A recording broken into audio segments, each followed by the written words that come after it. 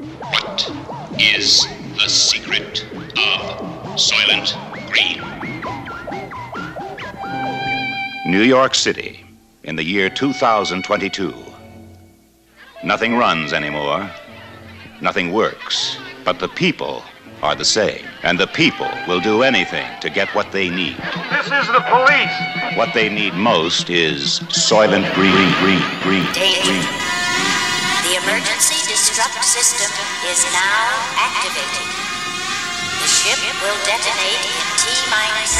Will detonate in T-minus 10 seconds. 9, 8, 7, 6, 5, 3, 2, 1. Get out of there! Have a nice day.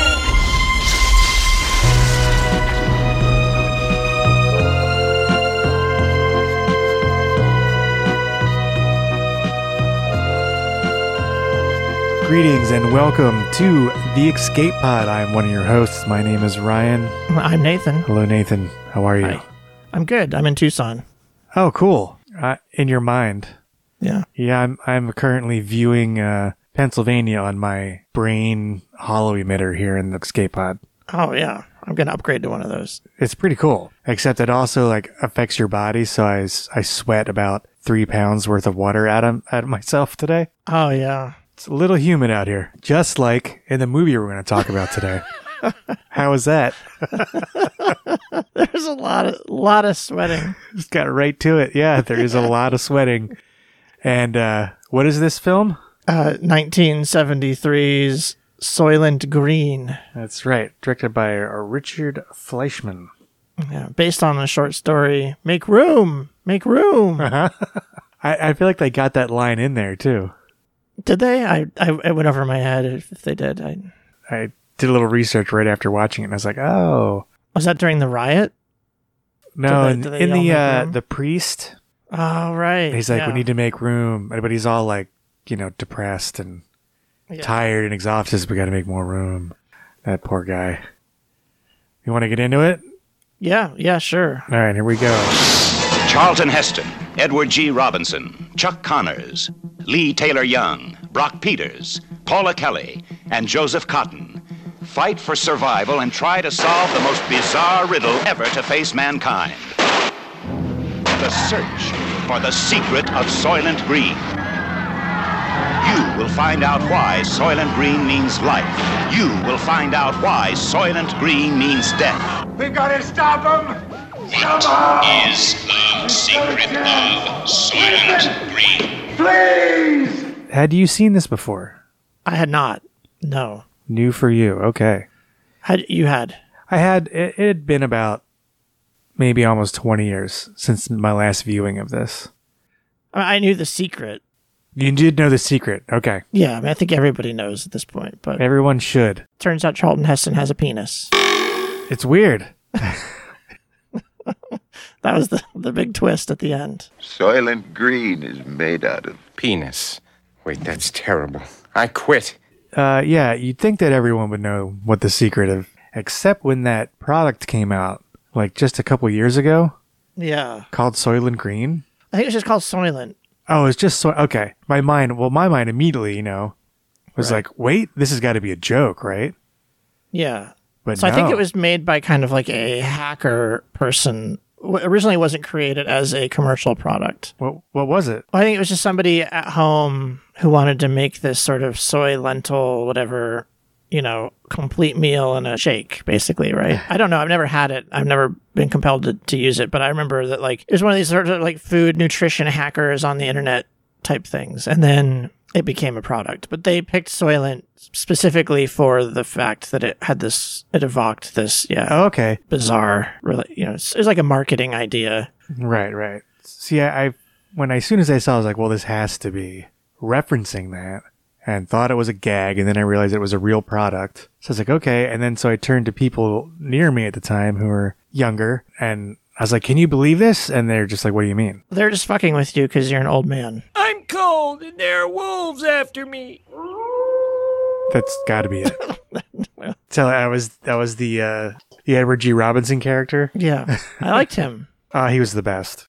Love that guy. Okay, wise guy. So The movie starts off with these, it's a really weird beginning to a movie.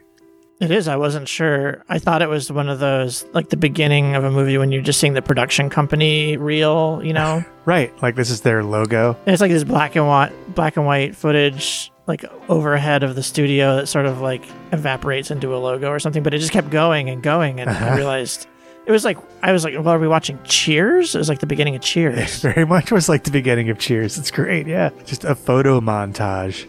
But it jumped too. It goes from like 19, and they're trying to like set up this idea of overpopulation. So all these, it's just these stock footage of humans in overcrowded cities. But it goes from like 1930 to 1970, like in a flash. Like it skips the 50s and 60s. Pretty quick, yeah, pretty quick. All the people and all the technology and the clips start coming faster and faster, supposed to get this notion that it's proceeding at an exponential rate. We arrive and it's New York City in 2022.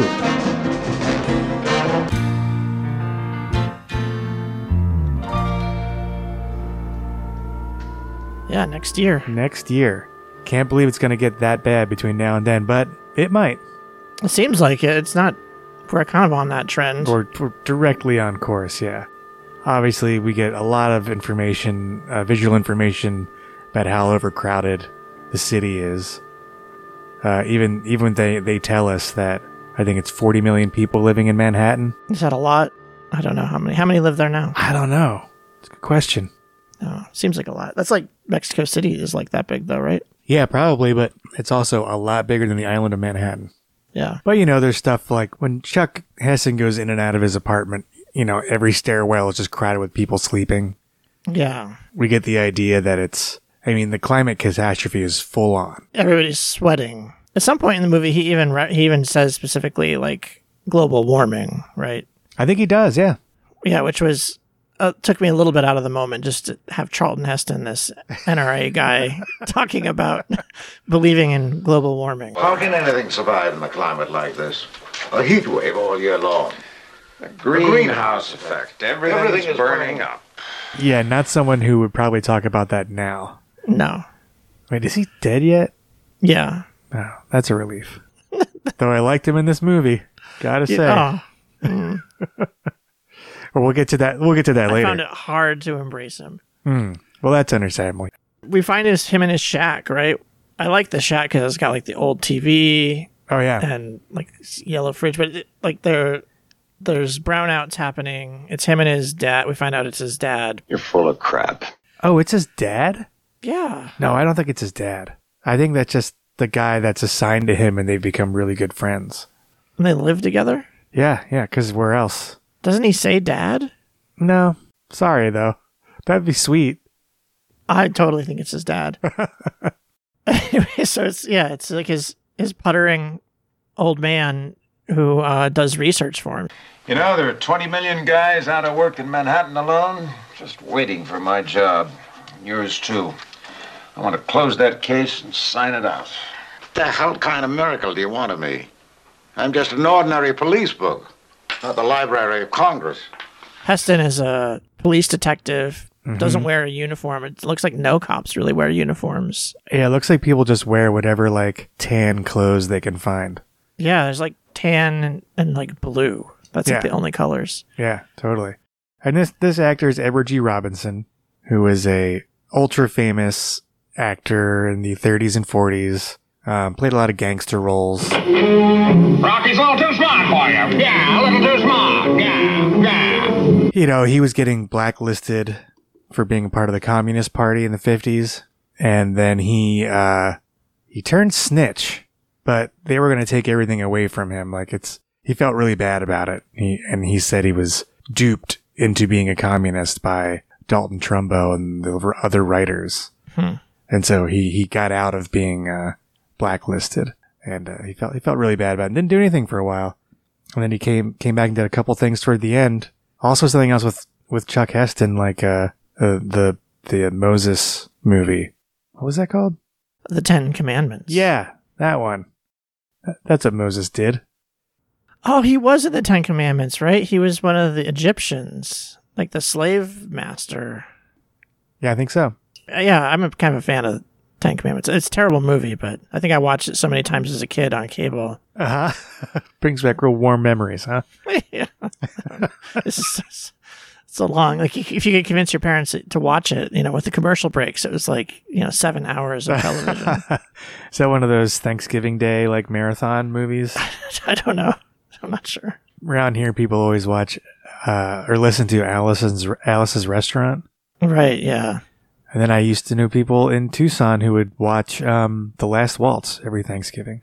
Yeah, right. That's a Thanksgiving one too. Yeah, I've got friends that do both. I mean, they're all the hippies. You got Alice's Restaurant and The Last Waltz sort of vying for the same community of hippies. But I think you're right there. We do MST3K. Oh, cool. I think whatever channel used to carry that, I don't know if it was a Sci-Fi Network or what they were on before. Oh, yeah, that's right. They always did Turkey Day marathons, and they would have their own little bits and things. That's right. Cool stuff. Most of us think that these people were really free. But they were just stupid. Yet they were restricted in many ways. The Edward G. Robinson's character's name is Soul. He's a real cranky old fart in a really lovable way. Marjorie's turned. Son of a bitch. I thought he was way less cranky than Charlton Heston's character. I think so. He's like the old man, playful, cranky. All right. And he's always going on about the old days. Tasteless, odorless crud. You don't know any better. Right. He makes it obvious that Charlton has never seen, like, real food. Yeah. A lot is made of that. Yeah, like a real nature setting. The world's been ruined for his whole life. Yeah, he's never seen a thing, basically, besides the dusty walls of New York City. Polluted the soil, decimated plant and animal life. Why, in my day, you could buy meat anywhere. Eggs they had, real butter.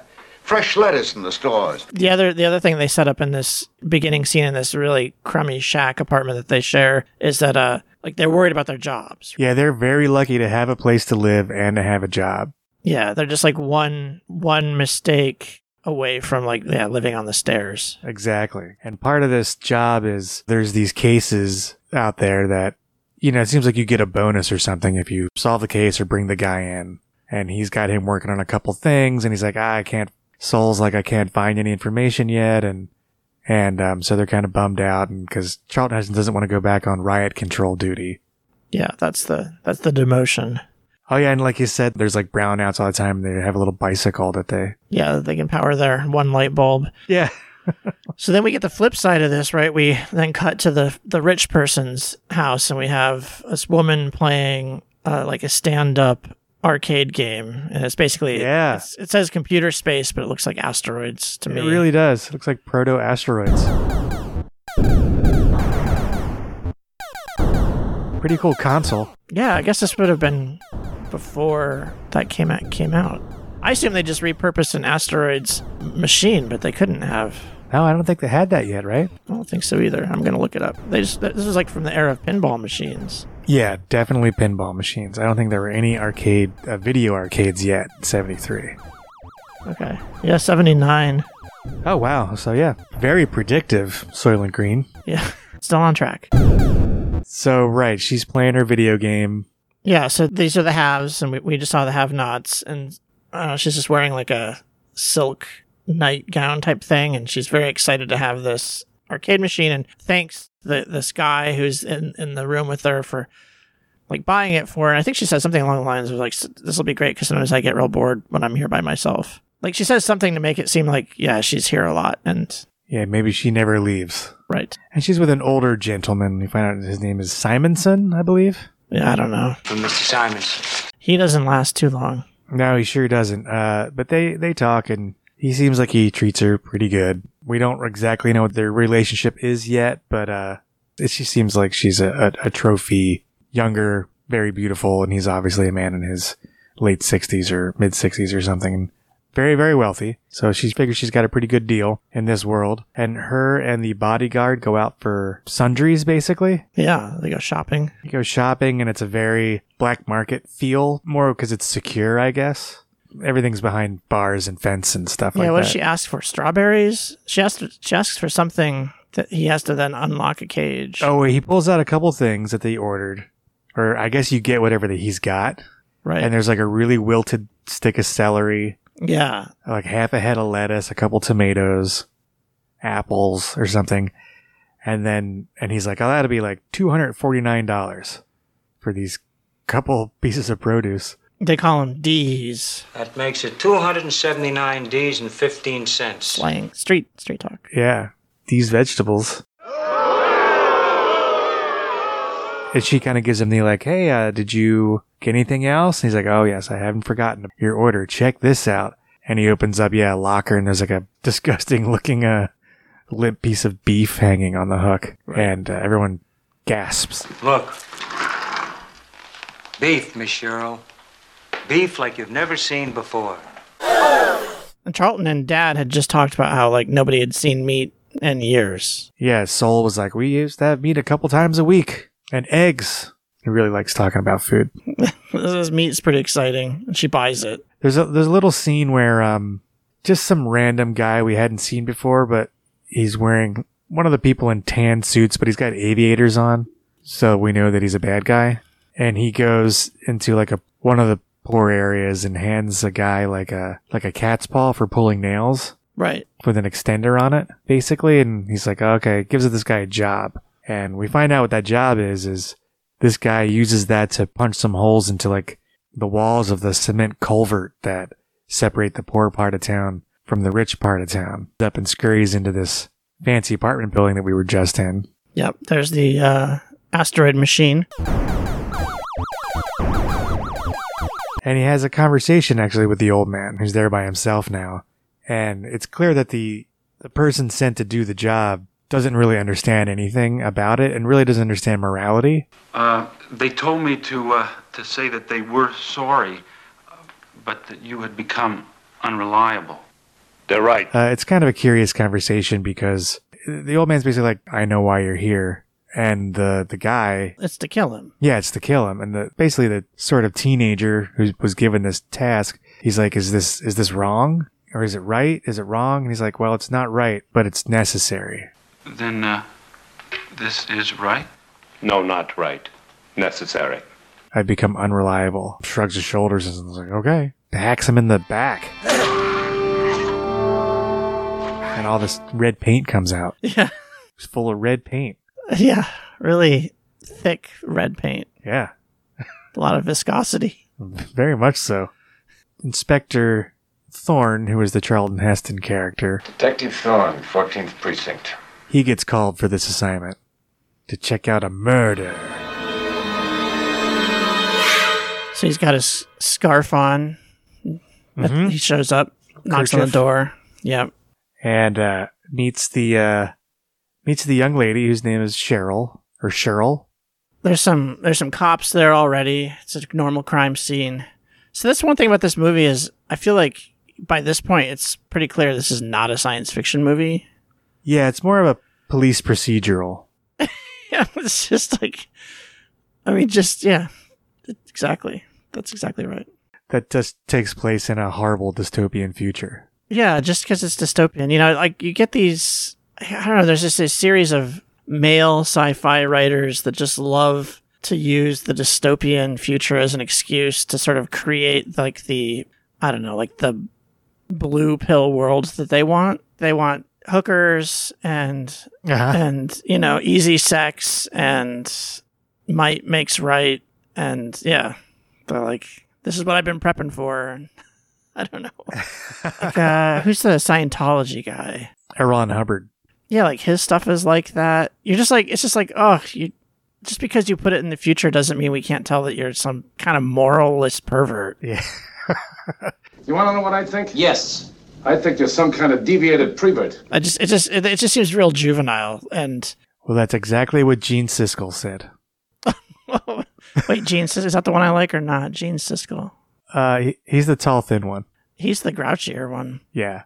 He doesn't like anything. He doesn't. Maybe that's why he had a heart attack so young. Maybe I should start liking more movies. Yeah, there you go. Cheer up, buddy. Okay. Gee, it doesn't look like a good time to me. No, there's nothing on the page, and it doesn't go to the screen. So everybody gets a little spanking for that film. So Heston shows up, and we get one line of dialogue that explains, and we hear more about it later, that Cheryl is furniture. Yeah. And you can immediately realize what that means. Right. She's the sex toy that comes with the apartment. Yeah, and he asks her, he's like, are you building or are you something else? And she's like, I'm with the building. Right. Furniture? Yes. Simonson's? Personal or building? Building. And we even find out that she's got to wait to find out if because now that the person that had this apartment is now dead on the ground, she's got to wait to see who comes next and if they want her or not. Right, because then she'll have to find somewhere else to go be furniture, I guess. I like that Charlton Heston asked the bodyguard about the dead man, about Simonson, what his occupation was, and the bodyguard says, rich. Yeah. It's like, all right, fair enough. Do you recognize this bodyguard? Yeah, I do. Chuck Connors. Yeah, he's been in so much stuff. I saw him and I immediately disliked him because he always plays like a bad dude, right? Well, maybe, but I immediately disliked him because he's the lead in The Rifleman. The Rifleman! Which is just a really, really terrible cowboy TV show. It's like him and a kid, and it's so annoying. And whenever it would come on, I would just think, oh, God, this is, like when you're a kid, you'll watch anything, but that was so bad even I couldn't watch it. So I saw him and I was like, oh, God, I do not like this guy. I couldn't figure out why, but then I remembered, just because I hated one TV show that he was in. But I did end up liking Chuck Connors in this role. Yeah, I liked him too. I was a Bat Masterson fan. Oh, were you now? Yeah, if we're going to talk about 60s Western TV shows. Did you ever watch that? I don't think I did. What was that? Was that the name of the show? Yeah, I think Bat Masterson was the name of the show. He had a cane and like a fancy hat. He kicked ass. No, I never saw that. Yeah. Huh. Well, I guess I'm going to know what I'm going to do this weekend. Yeah. Binge Bat Masterson. I'm going to be really disappointed when there's no like Bat Cave or Bat Coach. It's a weird crossover episode. To the bat phone, right! Charlton Heston asks the bodyguard if he can write. Yeah, right. And the guy's like, yeah. She's like, good. Go fuck off and write me a report. Yeah, so in this scene, Charlton Heston is like acting real sleazy. Yeah, I know. I was like it was making me worried. Yeah, he's sweating like crazy and he's just touching whatever he wants. Yeah. You can tell that like he's like never touched like really fine fabric. He's like crushing pillows in his hands and stuff. Yeah, I like that part of this. But, it's cool. But nothing that he's doing in this scene makes me like this character. No, but he does a really good job of selling that this person has never experienced these luxuries before. It becomes very clear that he's going to steal stuff. Oh, yeah. He's like, he asks for a bottle of liquor. Get me some booze. And gets it. No, I don't think that's within your jurisdiction. Relax. You're not working for him anymore. Your contract's been canceled. Yeah, he like looks through the fridge or whatever and gets some food. And then he washes his hands and you can tell like that is a sort of euphoric experience for him to use like real soap and to wash his face and his hands. Yeah, he's like orgasmic about it. Yes! Yeah, he's like very dirty. Like not just sweaty, but he's like everybody's filthy. Everybody's filthy, yeah. Except for the rich people. Right. Everyone else is on water ration. And he eventually gets a pillowcase out of the bedroom and just like stuffs it full of stuff. Yeah. He's a cop. And then as in now, there's not a lot you can do when a cop wants to do something. Right. Well, then even like the people that come in to grab the body, they say something like same deal as usual. And he's like, yeah, same deal. Like clearly like there's always goods and favors being handed back and forth between them. And then when Charlton like talks to the police chief, like same thing, like the police chief is even like, what was the split or something? Like he says something that makes it. Yeah, right. So everybody's in on it. That's how business is done. And the guys that come for the body are basically, they're waste removal people. Right. They put the body in a big trash truck. Yeah, I was having flashbacks to Invasion of the Body Snatchers with how many trash trucks there were in this. There were a lot of trash trucks in this also, yeah. It's a rat turd. These are like pretty white trash trucks. Painted white. Trash truck technology is one of those things that really hasn't evolved. Yeah, the only difference between these ones and the ones we have in our current reality is that ours have the big robot arm on them. Right, that's like it. But they basically look the same. Whereas like CRTs and things really make something look unrealistic. The 1970s trash trucks that probably will fit in any era of sci-fi. He hitches a ride with the waste removal people. Hey, Wagner, give me a lift home? And they drop him off back in whatever part of Brooklyn he lives in or whatever, and gets the magic bag of goodies, brings it up to the old man, and he's just over the moon. And I love how everyone takes that drink of the bourbon. Simonson was a great man. L'chaim. Yes! You know, it burns so good. Yeah, it seems like it would be really hard to take that big of a swig for the first time ever in your life. Oh yeah, sure. Or the first time in like 50 years. I mean, I guess they probably have...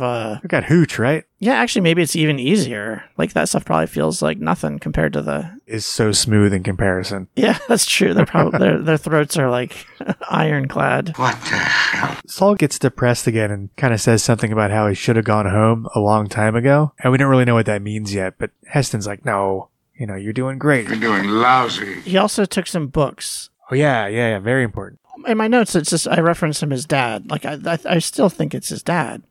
There's no way. He like found some reference books about Soylent being like a...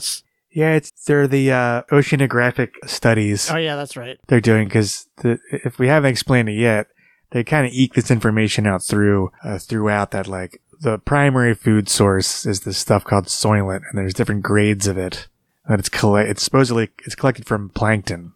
There's big plankton ships. Well, there's Soylent like blue and Soylent yellow and red, and some of it's soy, right? Some of it's... Yeah, it's like a soy product, and there's like the new one, which is Soylent Green, which is a plankton product. A new, delicious Soylent Green, the miracle food of high-energy plankton gathered from the oceans of the world. Because Tuesday is Soylent Green Day. Right, so he has these books that he gives to Sal. Sal's really excited. Like, he loves the fact that he has like real reference books. Mm-hmm. Got some new stuff to read. Remember, Tuesday is Soylent Green Day. He goes down to the station, and the police chief asks him about basically how the furniture was. And he makes some kind of motion. Heston makes some kind of motion with his hands, like describing her breasts, I guess, and says, like grapefruit. And the captain's like, You never saw grapefruit. You never saw her? They're so smarmy. Did you recognize the captain? I recognize him, but I don't know what from. It took me a second, but it's a young Brock Peters. Isn't that Deep Space Nine dad? Yeah, it's Joe Sisko. Now, why would you go and do a stupid thing like that? And that's Admiral Cartwright. I don't know whether to congratulate you or not, Janet. That's right. Yeah. Very famous for playing Tom Robinson and I almost said One Flew Over the Cuckoo's Nest. God damn it. With Cary Grant as Atticus Finch? To Kill a Mockingbird? Thank you, yeah. Did you see any other Star Trek characters in this? I did indeed. I love this game. Dick Van Patten was in this movie. Yeah, I saw him too. Okay. So Chuck's following the bodyguard around because he thinks the bodyguard, if he didn't do it because he wasn't in the room, so he's an alibi, he definitely has got to know what's up because it's just too convenient. Yeah, I have a hard time, I guess, knowing what's going on in this movie. Like, I was watching it and I knew what was going on, but like on retrospect, like it just sort of goes back and forth between like he's like now he's back at the apartment, now he's back at his shack. He suspects something or other, but he's basically just there to like have sex with the furniture and like I don't know. It doesn't feel like he's really making progress. It's not even a good detective story. I agree. It's really it just kind of drifts from scene to scene. Yeah, they're like, don't forget this is the mood of the film. It's like hot and dirty and overcrowded, and there's rich and poor. And I was like, yeah, I get that. Like the scene when he gets back to the shack with the stolen goods and he makes his dad this meal, like that was kind of cool. Like they were like having just tiny bites of this is a like, great scene. Fresh food. Yeah, I like how like the old man is like really, really into it. He's practically there's tears streaming down his face. Yeah. As he's getting to taste real food again. Like they have a piece of lettuce. Yeah. And some beans, and like they share an apple, or maybe they even each get their own full apple. I think they even get their, and he used that beef. He had that beef. He made like a beef stew or something. The old man could cook. I mean, it looked revolting, but Right.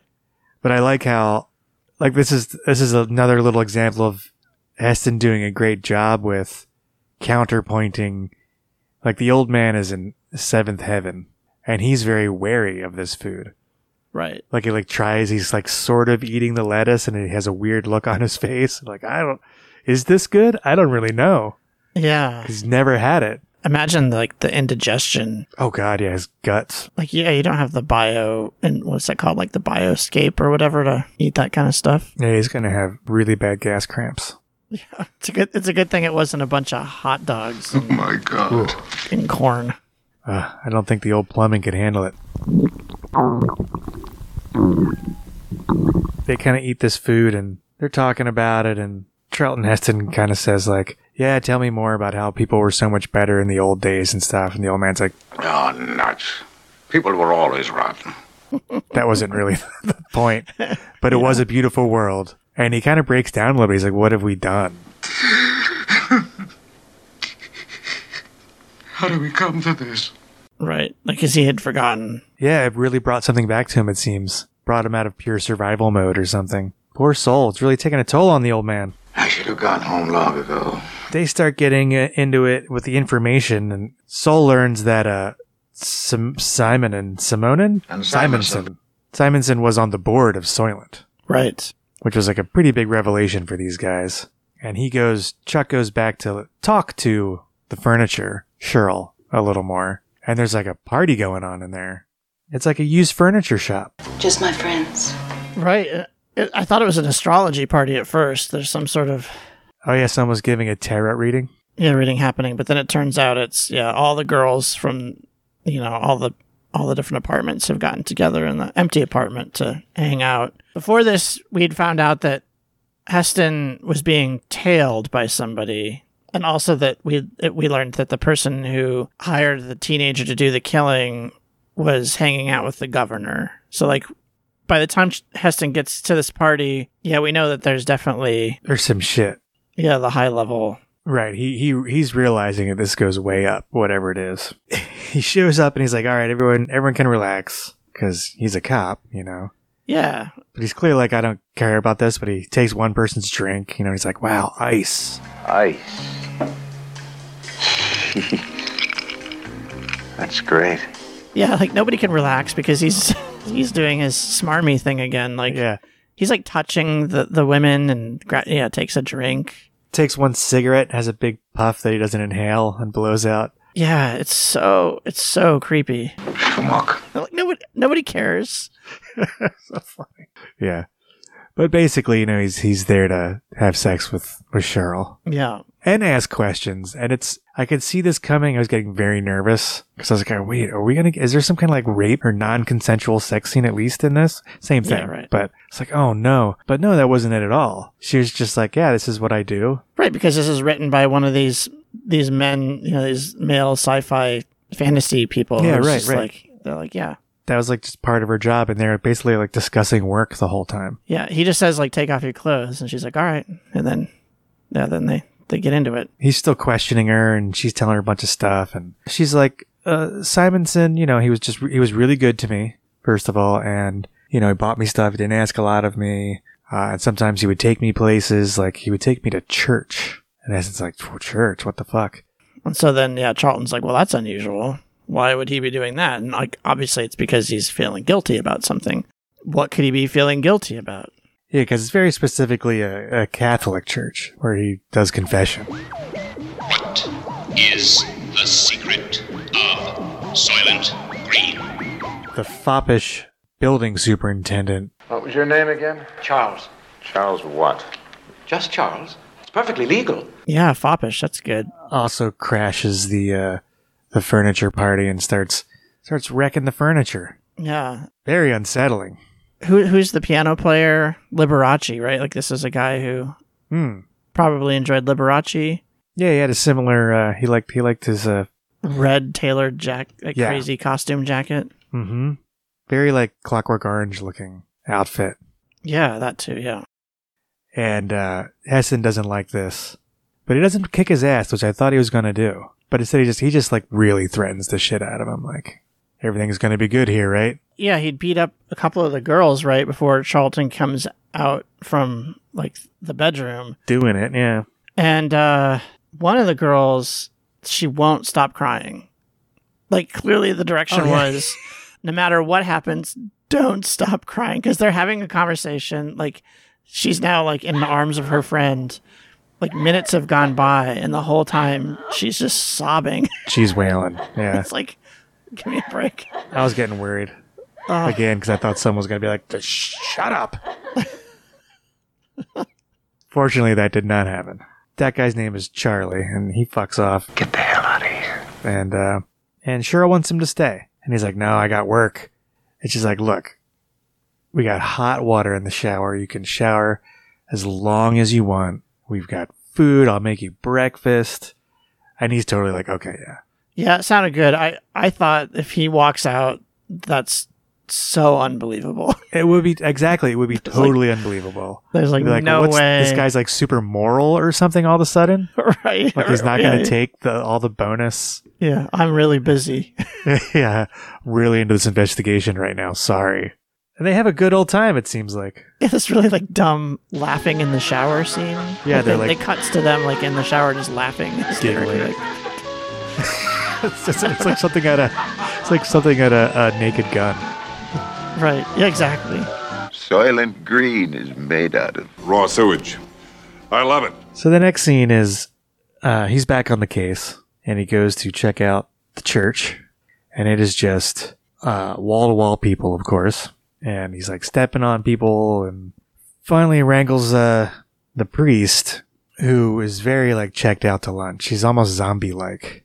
Yeah. And you definitely at first read like, oh, he's super tired. Reed's tired, and he's the guy who's asking, like, what do you need? Do you need space? I'll make more space for you. There's no room. Should I make room? More room. I always got to make more room. There's too many starving people. And Heston's like, no, you got to tell me about this guy. And he snaps to a little bit, and he realizes who he's talking about when he mentions a rich man coming in for confession. And he starts muttering something about, that what he knows is destroying him. And he just can't take it. This knowledge that he's been burdened with. I can't help you. Forgive me. It's destroying me. But he also doesn't tell him. Yeah, but he definitely knows. I thought, isn't the priest then killed? He is, but is it right there? It might as well be. It's the Connors character. Comes in for confession. Pops him right through the screen. Yeah, with a silencer. Yeah, he's out. Sweet Jesus. So the priest knew something, but now the priest can't say anything. Right. And also, right in between those two scenes, the police chief, Brock Peters, gets a visit from some high-level capos who basically tell him that the case is closed. Right. And don't worry about this anymore, and we're going to mop it up, which is taking out the priest is number one, and I think taking out Heston is number two. Yeah. He's on the chopping block now, and he gets demoted back to riot control. Is promptly handed a silver football helmet and told to go out into the crowd. Yeah, because they're gonna run out of Soylent. Yeah, it's Tuesday. Everyone's there for their Soylent Green. Yeah, so the chief is in on it. You know, it goes all the way to the top. It's just such a predictable. He's not in on it. He just knows that he better listen to what these guys say. He doesn't know the truth, though.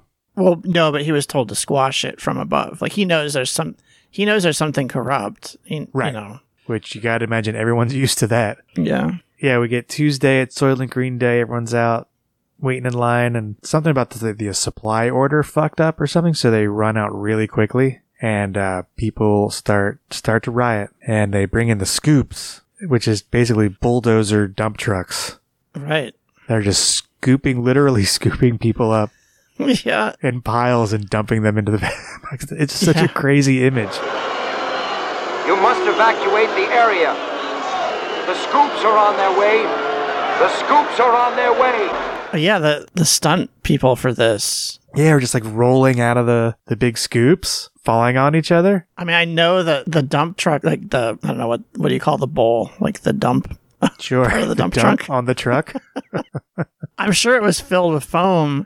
Sure, but still. these people are falling 15, 20 feet all haphazardly, like all of them together at once. Yeah, you could catch a knee or an elbow real easily in the eye or something, you know. It looked dangerous. There's like one where one guy kind of holds on. You know, everybody falls by him, and he's holding on, and then he lets go and lands on top of everybody. You know, it made me think Per our other conversation about the trash trucks, I would love to see like our contemporary garbage trucks that have the robot arms, like pick people up with those. Right. You can just like squeeze them probably. Just get all that red paint out. I guess that's what happens when you eat too much Soylent, is your blood gets real thick and vibrant. That's got to be it. So amidst all this chaos is an assassination attempt on Chuck Heston. And it's the same guy who killed Simonson, the same like kid. Now he's got a little pistol. And it's so crowded that he just keeps like nailing people that are right in front of the Heston character. Yeah. It's crazy. Like one person gets it in the head. Doesn't Heston even like grab somebody and pull him in front of him? It's hard to say what happened there, but it may be. It sure seemed like, the cops weren't that cared. At least he didn't care that much about like who got killed. No, I think it's really hard for people in this world to really give a shit about each other so much. Yeah. Kind of gets free of the mob and he's chasing the assassin and the assassin gets him one in the leg. And then the assassin falls on the ground and gets crushed by the scoop. Yeah, the bucket goes right down on top of him. We get a lot of red paint for that one. So now Charlton can't figure out who that was, right? There's another lead. Right, another thing's cut off. You can't question that twerp. So he goes to the bodyguard's house next, I think. Yeah, he goes to the bodyguard's house and, what does he beat the shit out of him? Well, he goes there twice. Once when the bodyguard's not there, and the bodyguard's got this girlfriend who's eating like strawberries and jam. Oh, yeah. And Charlton Heston's like going through the house, or it's an apartment, not a house, like, and makes comments about how like, it's pretty nice for just a bodyguard. And who's paying your bills? Yeah, and then steals like the spoon with some jam on it to give to Dad.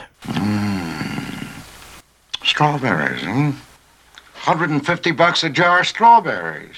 Yeah, that's right. But this time, the bodyguard comes in and he's like, I told you to keep this door locked. And Chuck was hiding behind the door. So this is Chuck on Chuck action now. And at first, the bodyguard character, Chuck Connors, is like, I'm not hitting a cop. I know what that means. Right. And he's so just kind of taking a whooping. And then Heston hurts the woman. And Connors loses his mind. Right. And goes after Heston. And Heston's like, that's a life sentence for you, buddy. Connors is a big guy. Yeah, he's really tall. So is Charles Heston. Yeah, he's a big guy too, but Chuck Connors has that like squarest jaw. Really is serious lantern. He just looks like he could just demolish even Charlton Heston. And he almost does. Finally, Charlton gets the better of him. And he squeezes him for information, doesn't he? No, I have written down, boring fight, gets no answers. Oh, okay. Checks out then. We move to one of my favorite scenes in the movie. Is this the book place? Yeah. I would have liked more time spent with these characters. I know, exactly. Soul, the guy's name is, goes to... A.K.A. Dad. A.K.A. Dad, in Nathan's version of this movie. The Supreme Exchange, it's called. Yeah. I don't know what that means. Neither do I. But it's the place where... It's like, I think it was formerly the library. So there's just a bunch of olds in there whose job it is to, they're like the council of elders, basically. He brings them these oceanographic survey books from Soylent. Good evening, Mr. Rowe. Evening, Your Honor. I assume you have a priority police problem. Yes, Your Honor. It's about William Simonson. And these. And they review the information. Does he have 2 meetings with him or just the one? I think just the one. Yeah, they make short work of it. Yeah, it's pretty quick. There's like just a bunch of, bookworms, I guess. And they seem to have a lot of knowledge, which is unusual for this world. Yeah, they're the people that still remember the old world. They can read and write and research and think critically. And I guess they talk about the evidence seems clear. It's horrible. You must accept it. About what's going on, but they need to be able to prove it before they can take it to like the Council of Nations or something, they say. As they're talking about it, he kind of mutters to himself like, good God. And the leader of this Council of Olds is like, what God, Mr. Rowe? Where will we find him? Basically like, there's clearly no God in this godforsaken place. And he's like, perhaps at home. So did you recognize anybody? Sure did. From Star Trek in this scene? I sure did. Damn. She was immediately familiar and I was like, what? And her accent, I was like, okay, and this is Celia Lovsky. Yeah, so she was the main librarian person. And she played T'Pau in the TOS episode Amok Time. Yeah, she was a Vulcan. Yeah, she was like the Vulcan high priestess or whatever. I can forgive such a display only once. Yeah, is that the one where like Spock has to fight for a love or something? Yeah, he has to defeat Kirk in single combat. Such a great, yeah. It is great. So good. I love it. It was good to see her in something else. Yeah.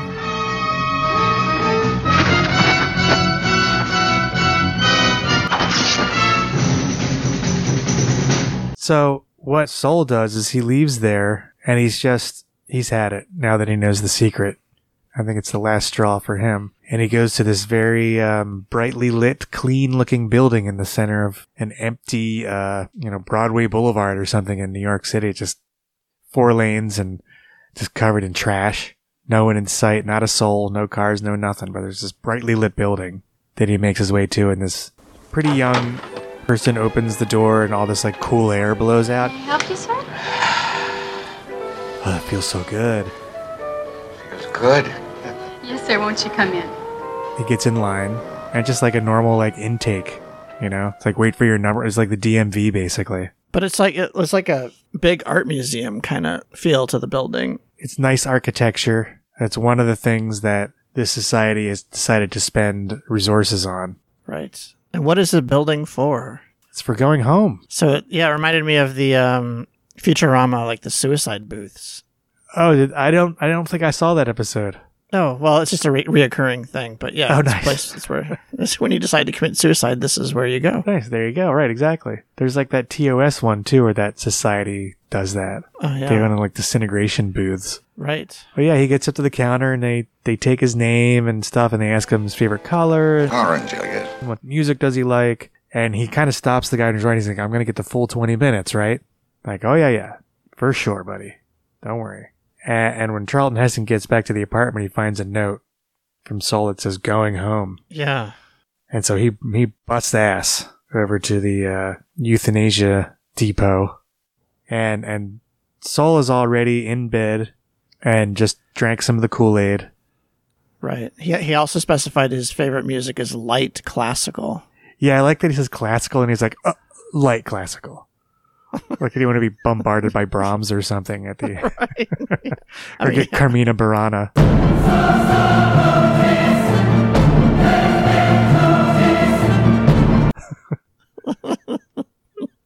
I'm having a hard time relaxing here. So, yeah, the attendants leave and just nice orange light comes on. Warm orange light starts to fill the room he's basking in, and he clearly is, like, delighted by this. Yeah, and there's, like, this... sort of wraparound video screen. Yeah, it's like an IMAX. Yeah, exactly. Yeah, that's what I was trying to come up with. And it's just playing some of the, the cheesiest landscape, like tulips and mountains and deer. There's like deers grazing at sunset. Yeah, it really gives a panoramic montage of the way Earth was as a young man. That I'm sure he... I don't know, maybe how like Appalachia was, but it doesn't seem to go very far from just like eastern seaboard America. Yeah. That's where they are. Yeah, no, that's fair. There was like some tropical fish scenes and stuff too. Oh, okay. I guess I forgot. But he's enraptured by this. I don't think anybody today would be raptured by this. No, I don't think so, but if you lived in that world, I guess you would be. Yeah, if that was like the world you grew up in and then it was gone, really, I find that very poignant. Well, but it even strikes Charlton, right? So he comes racing. He wants to try and, we think he wants to try and stop this, right? Like it's too late though. Yeah, like it's his dad. You can't let your dad just kill himself. So he goes, but is it too late? Because he gets there, the guy's like, he already drank the poison though. Oh, did he drink poison? Yeah, he drank from a chalice when they laid down. Well, still, you would expect him to pound on the glass a little harder. But he just watches. He's like, yeah. Well, he does get like Dick Van Patten's like, so look, man, he's like, open it up the window. Dick Van Patten's like, no, I can't do that. And Heston like puts him in a headlock and is like, I swear to God, you'll be dead before he is if you don't open this window. The guy's like, all right, that's pretty good. Yeah. Paul. Yes.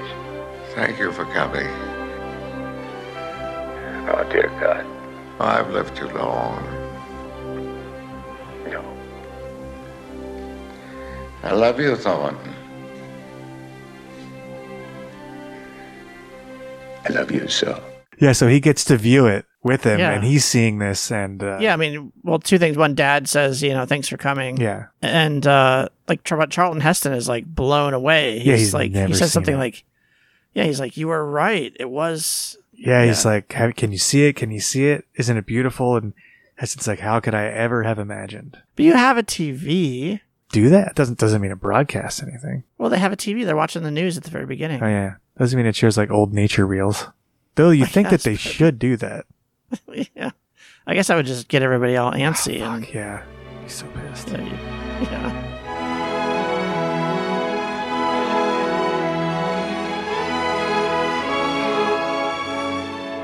Did you see it? Yes. Isn't it beautiful? Oh, yes. How could I ever imagine?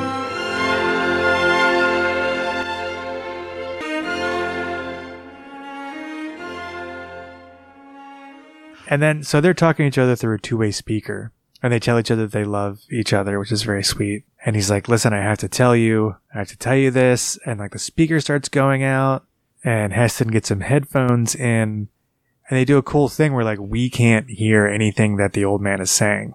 We just see his lips moving and the classical music through the glass. And Charlton Heston kind of like, he has that face on. It's like, huh? What?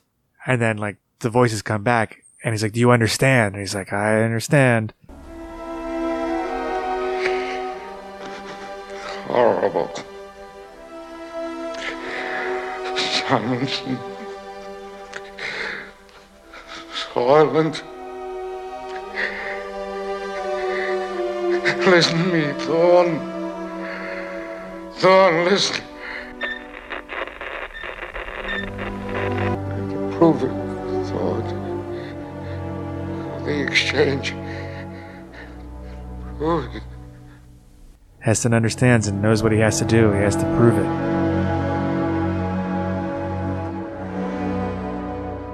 Yeah, but it's real risky for Saul to wait to the very fucking last minute after you had poison. Yeah, that really I thought that was a bad idea. Like, put this down in the note. Yeah. Like, what if Charlton got, my takeaway from caught that up in was traffic? Yeah, or didn't show up at all. Right. Yeah, my takeaway from that was he was probably so distraught. This information has seemed to have driven everyone who knows it mad so far. But it seems like maybe he was so distraught that he figured there was nothing that could be done anyway, and what's the point? And just wandered off. And then when Heston showed up and he was having his emotional experience, he realized that he just had to tell him. This is kind of how I took it anyway. But you're right. If it was that important, he really should have taken some more precautionary steps to making sure that information went out there. Yeah. I think you're probably right. He probably wasn't thinking ahead. Great scene for Robinson. Yeah. I love him so much in this. And he, like his death mask, his face, like he does such a good job of like making it look like the life left his body. And I don't know if you knew this, but 3 months later he was dead. Oh no. Yeah, he had terminal bladder cancer, and everyone knew it. This was his last role, and they expected him to be around for the movie to come out, but he didn't make it. So like he got to do the death scene for himself on screen. Crazy. Well, that makes it all better, I guess. Yeah, makes it all better. No, it's very poetic. I hope I get to pretend I'm dead before I die. Yeah, we'll do a podcast. It'll be like in MASH, like the fake funeral. Yeah, oh yeah, huh? It'll be just like that. We get to do another Winchester drop. Oh yeah. All right, cool. I look forward to that. Yeah, it's gonna be a good one. Well, that's all we do right before we quit this podcast. We have to die on air.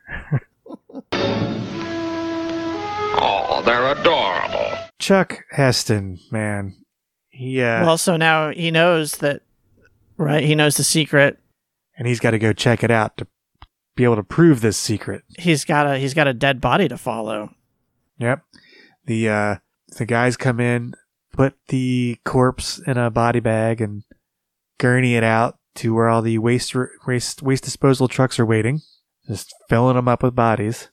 And Chuck just rolls into one of those. I wanted to know how they made these fake bodies. They look pretty good. Like there's just a bunch of, big, long plastic bags with crap in them.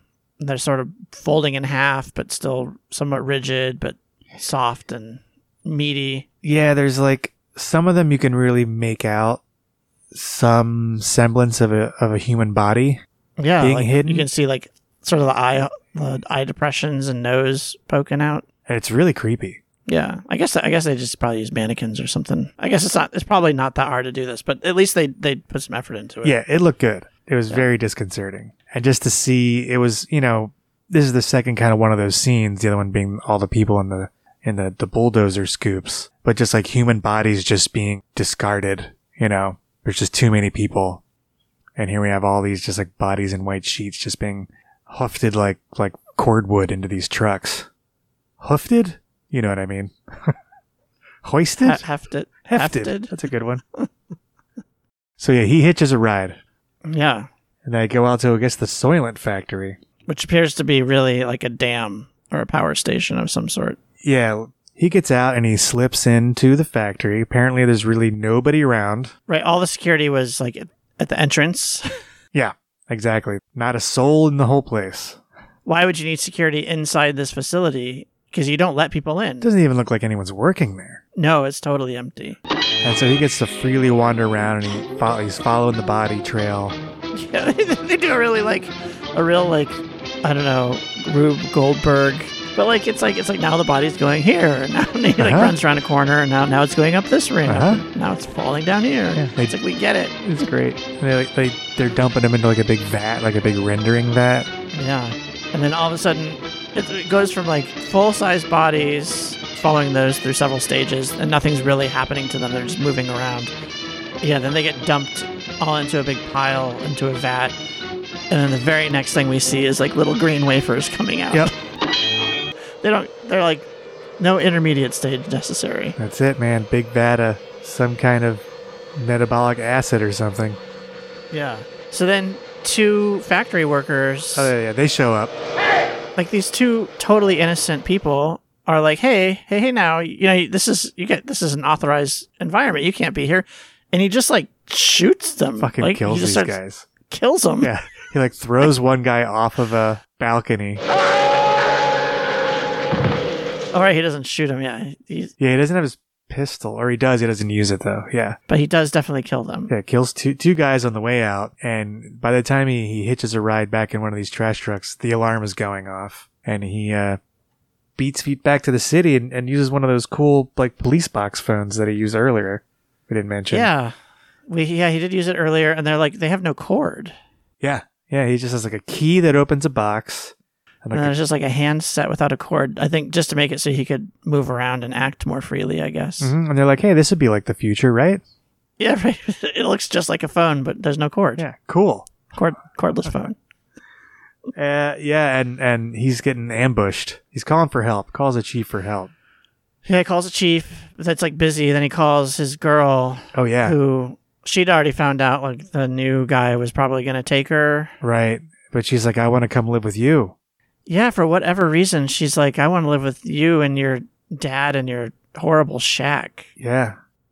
And I don't know. She needs to see it before she jumps to that. I agree. Conclusion. I think she should at least check it out first. Yeah. Yeah. But give it a walkthrough. The new tenant wanted me. Good. Stay with him. I want you to stay with him always. Oh, Thorne, I want to live with you. You got a good thing going. Don't fuck it up, kind of. Right. And we do get to meet the new guy, and he's a real shitheel. He's like, sometimes I'm here and I want to have company, and sometimes my business friends are here and I want to be alone, and sometimes my business friends are here and we all want company. It's like, oh no, ugh. Golfers. Fucking golfers, man. He catches a bunch of bullets during this chase. Charlton Heston does anyway. Like 3 or 4 good ones, it looks like. Not doing good, I'd say. Yeah, I don't remember. He told the chief the secret, didn't he? Thorne, where the hell have you been? Well, finally, yeah, he's on a chase and a shootout with the goon squad from the governor's office or whatever. And he makes it into the church where he fights Chuck Connors for a third time. And this time he ends up getting like a dirty old kitchen knife and like stabbing Connors in the spleen, basically. A lot of more red paint.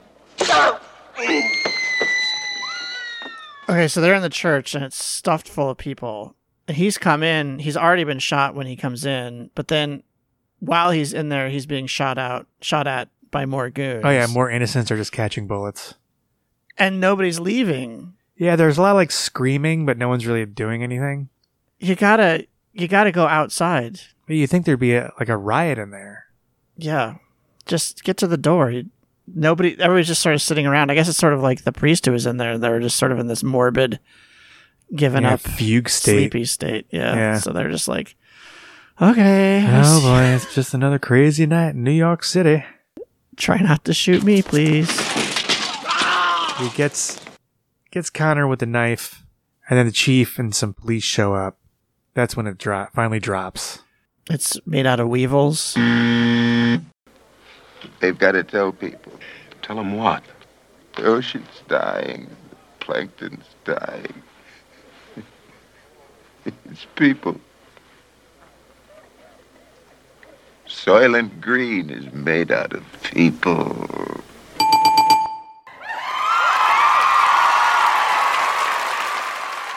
And they're kind of like, all right, man, whatever. It's hard to tell if the chief believes him or not. Right. And they put him on a stretcher and he starts getting more and more hysterical about it. And the screen just closes in on his blood drenched hand, freeze frame, screaming about how Soylent Green is people. They're making our food out of people. Next thing they'll be breeding us like cattle for food. You gotta tell them. You gotta tell them. Promise, Tiger. I promise. I'll tell the exchange. You tell everybody. Listen to me, Hatcher. You gotta tell them. Soylent Green is people. We've gotta stop them somehow.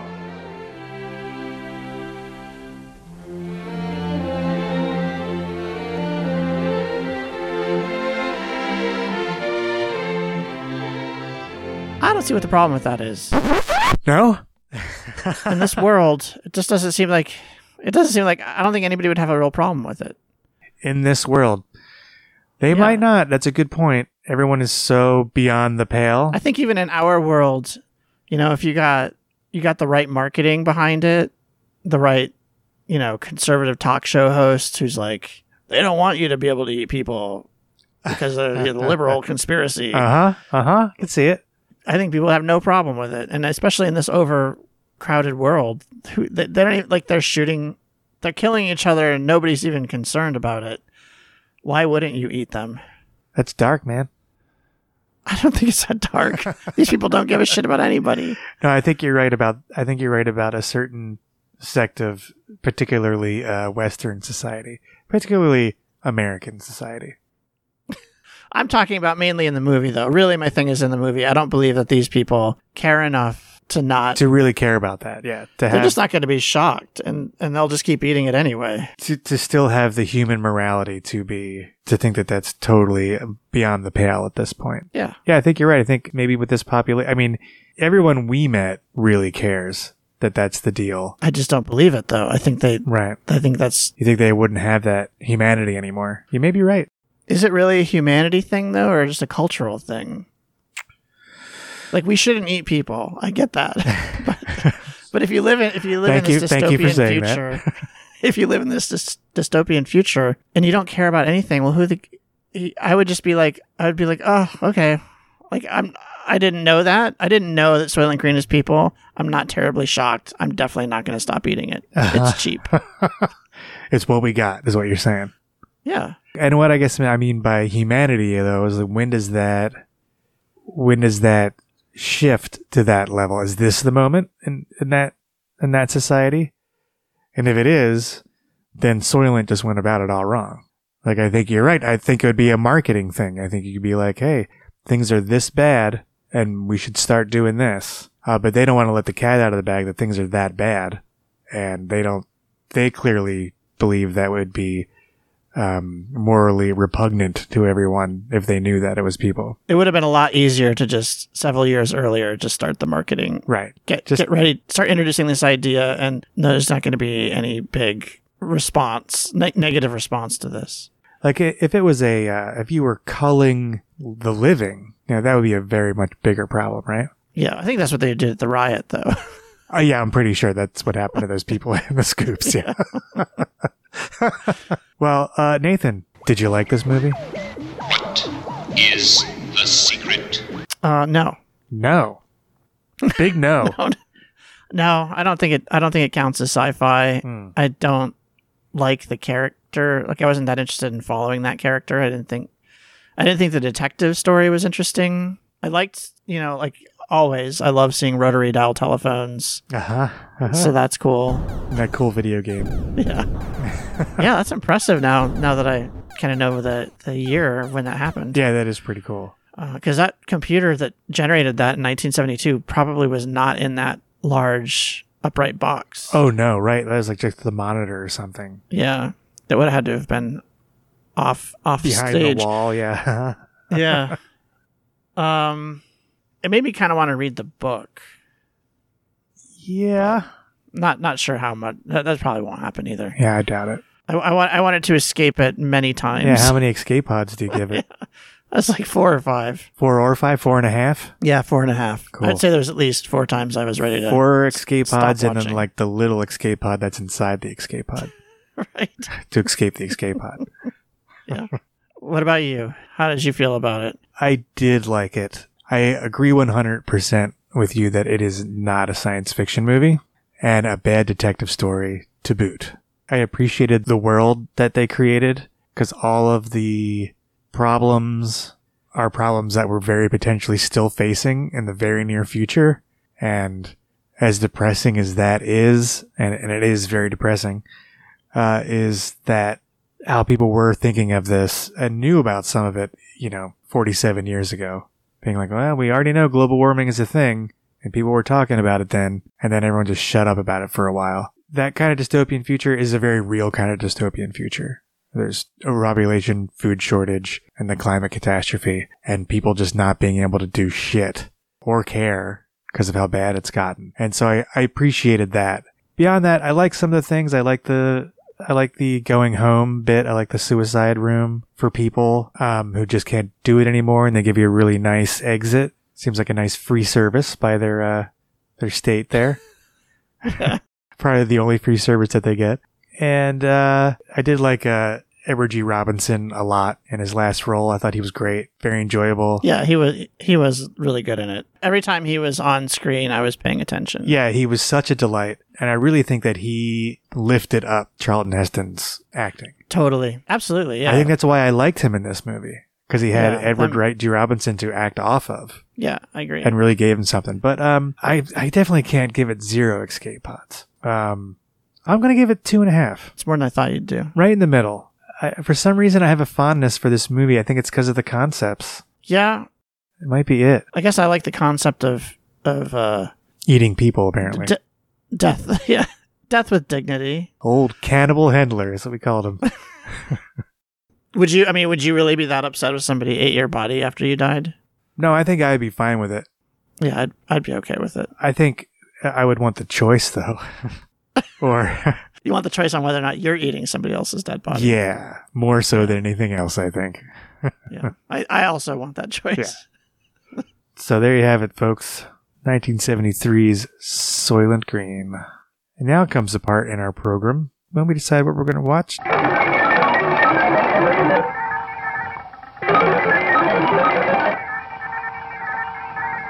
The Running Man, 1987. Looks like next time we are going to review 1987's The Running Man, starring the one and only Arnold Schwarzenegger.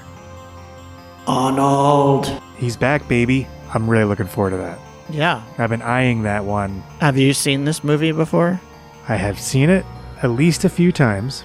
Yeah. But it's been at least 20 years. Wow. I think I've seen it more recently than that. I've been eyeing this movie in our database ever since we did Total Recall. So I'm pretty excited about it. I remember some, but I don't remember it as good as Total Recall, so I'm excited. Really? Yeah, I remember everything about Running Man. All right. It's such a good movie. You get a pre-review from Nathan. Okay then, that's going to be it for us for this episode in the Escape Pod. As always, we like to thank you, the listener, and all of our listeners for joining us here. You can follow us on Instagram at Sci-Fi Escape Pod. That's what that's called. You can email us. What's that address? Sci-Fi Escape Pod at gmail.com. Sci-Fi_Escape Pod on Instagram and on Facebook. We'd like to thank Golden Boots for our original theme music. You've been listening to the Escape Pod with the exclamation point. That's right, the one with the exclamation point. And new episodes are released every other Wednesday. Hit subscribe, hit 5 stars, and probably the best thing you can do is tell a friend you think would enjoy this show. Pass it on. All right. All Thanks, right. Ryan. That was fun. That was good time. We'll see you here next time, folks, in our Escape Pod.